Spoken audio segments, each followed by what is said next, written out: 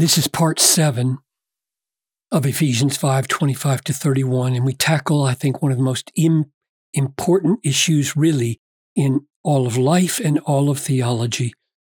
Namely, is Jesus selfish in dying for the sake of his own joy?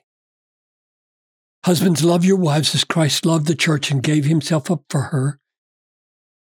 Why is he giving himself up for her? That he might sanctify her, having cleansed her with the washing of water with the word, so that he might present the church to himself in splendor. That's the section in this paragraph that we're going to focus on. He wants a beautiful bride, not an ugly bride. He doesn't want her to have any wrinkles. He doesn't want her to have any spots or any such thing. He wants her to be holy and without blemish, sanctified, cleansed, washed. He wants a splendid, beautiful bride. Verse 28. In the same way, husbands should love their wives as their own bodies, for he who loves his wife loves himself. For no one ever hated his own flesh, but nourishes and cherishes it, just as Christ does the church, because we are members of his body. In other words, he is nourishing and cherishing the church because the church is himself, and he wants to be nourished. He wants to be cherished. He wants his own body to be a nourished body, a cherished body. So do you see the similarity between this and this? Both of them are raising the question, Paul, in describing the love of Jesus for his people in this way, you are undermining the very meaning of love as a selfless act of sacrifice. And you're turning it into self-serving. Paul, aren't you? That's the question. So, Father, this is huge. This is so big. It's all over the Bible big. It's not just here. You are a God who is bent on glorifying yourself, exalting yourself, having your people rejoice in you, delight in you, make you the center, treasure you above all things. That's the kind of God you are. That's the way Jesus is. Have we lost a handle on love when we say that?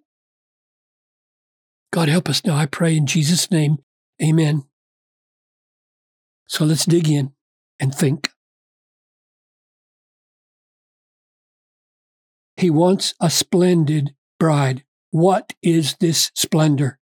This splendor is unpacked with the word sanctify, cleanse, wash, no spot, no wrinkle, nothing like that at all.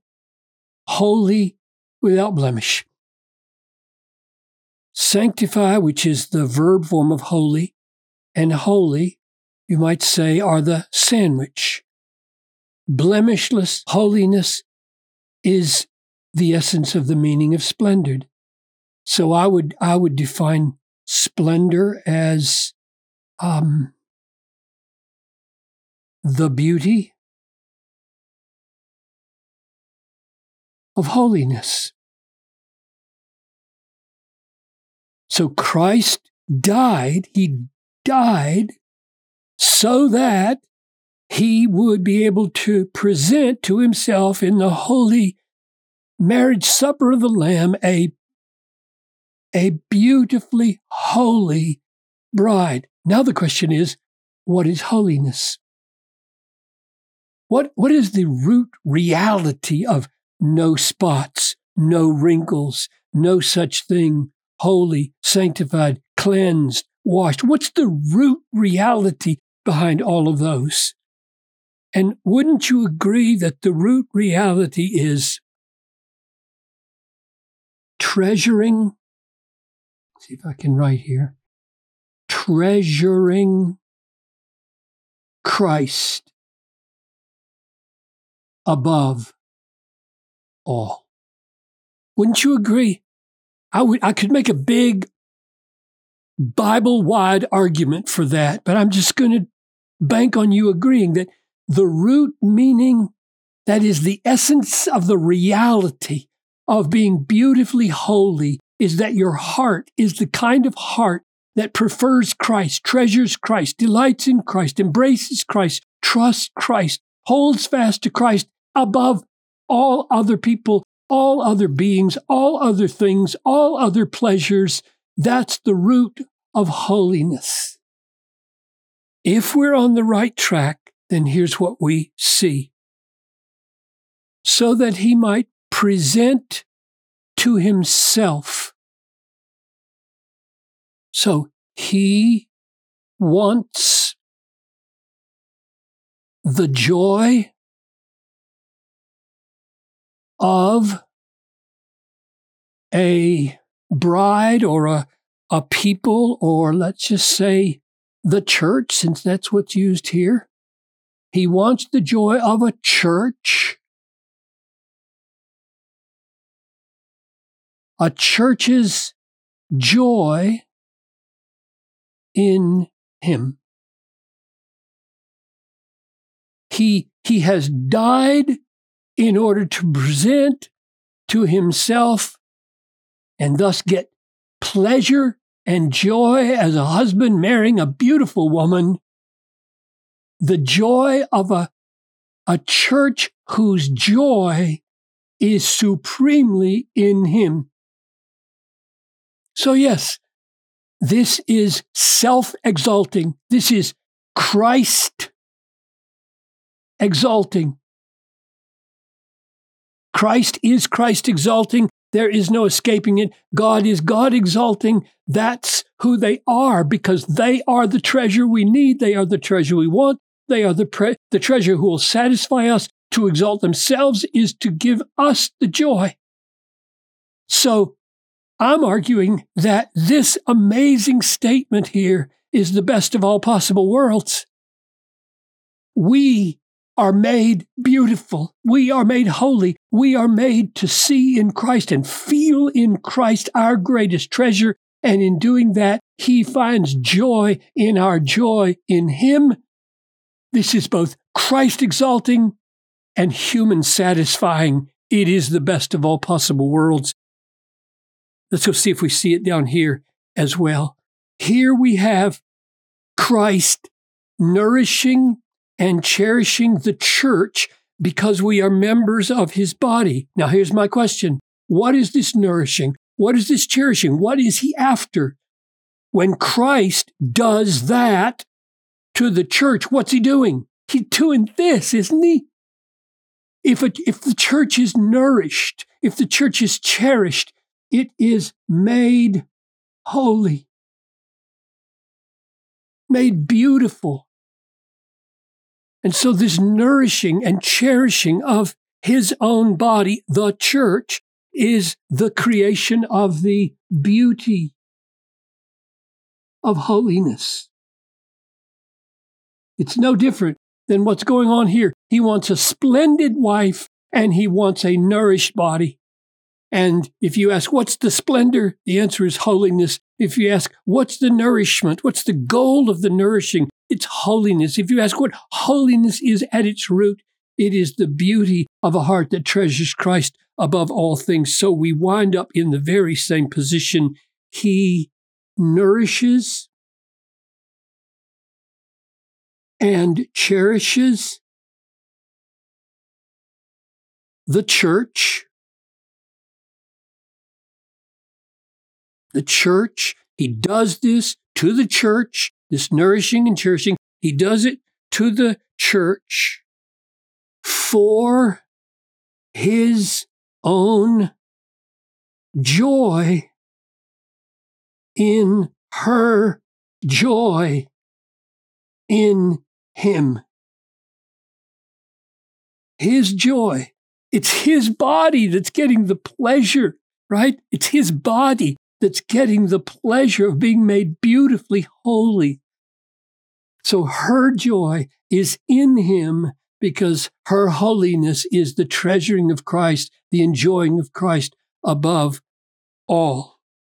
So we have seen it twice now. It's no accident. Christ is a self-exalting Christ, but he exalts himself in the joy of his people in him.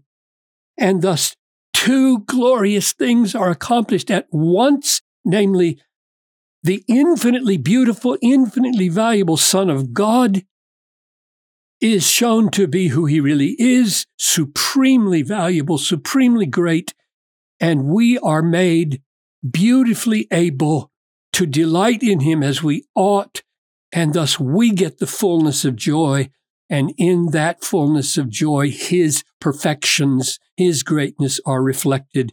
Let's see this confirmed in a few other texts. Ephesians 1. God chose us in Christ before the foundation of the world that we should be holy and blameless before him in love. He predestined us for adoption to himself as sons through Jesus Christ. Christ died for this. He predestined us to be his children. He wants a family for himself. And so he adopts us. He cleanses us and purifies us through Jesus Christ. He forgives us according to the purpose of his will, to the praise of the glory of his grace. This is God exalting. Right? He wants praise.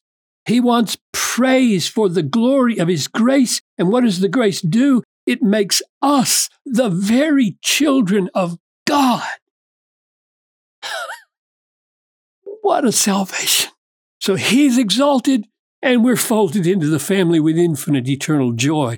Here it is again in 2 Corinthians 5. For the love of Christ controls us, because we have concluded this, that one has died for all. Christ died for all. Therefore, all have died. This is the church. All have died.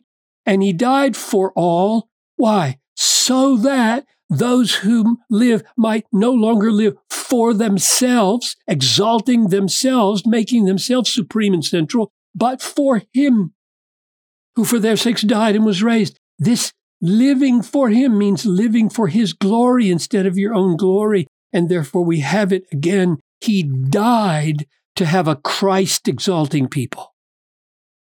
He gets the exaltation when we live for him. He died so that we would live to make much of him. This is a self-exalting work of Christ on the cross, and he gets the glory, and we get complete, eternal, deep, unshakable satisfaction. Here's one more text. Hebrews 12. Let us lay aside every weight and sin which clings so closely, and let us run with endurance the race that is set before us, looking to Jesus.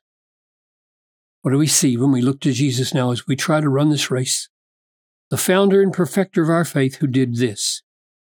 For the joy set before him, the joy that was set before him, he endured the cross.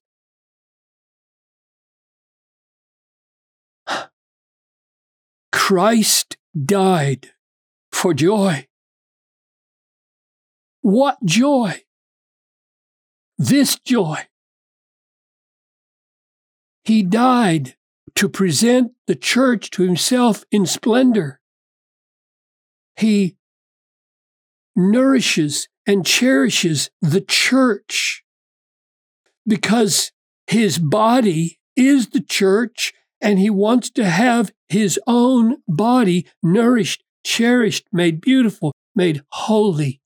This is the joy.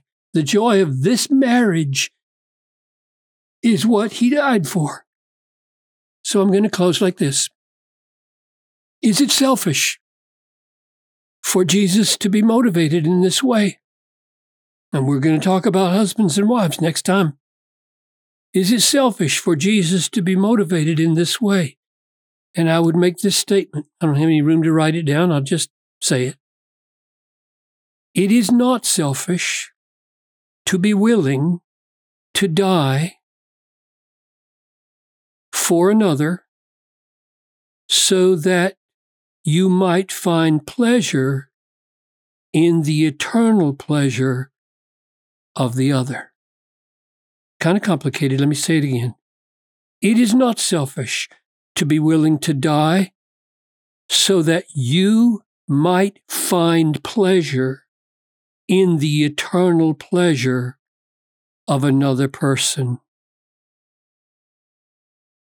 And in Jesus, that pleasure is in himself. So I'll say that one more time. It is not selfish to be willing to die so that you might find pleasure, so that Christ might find pleasure in the eternal pleasure of the church in Christ.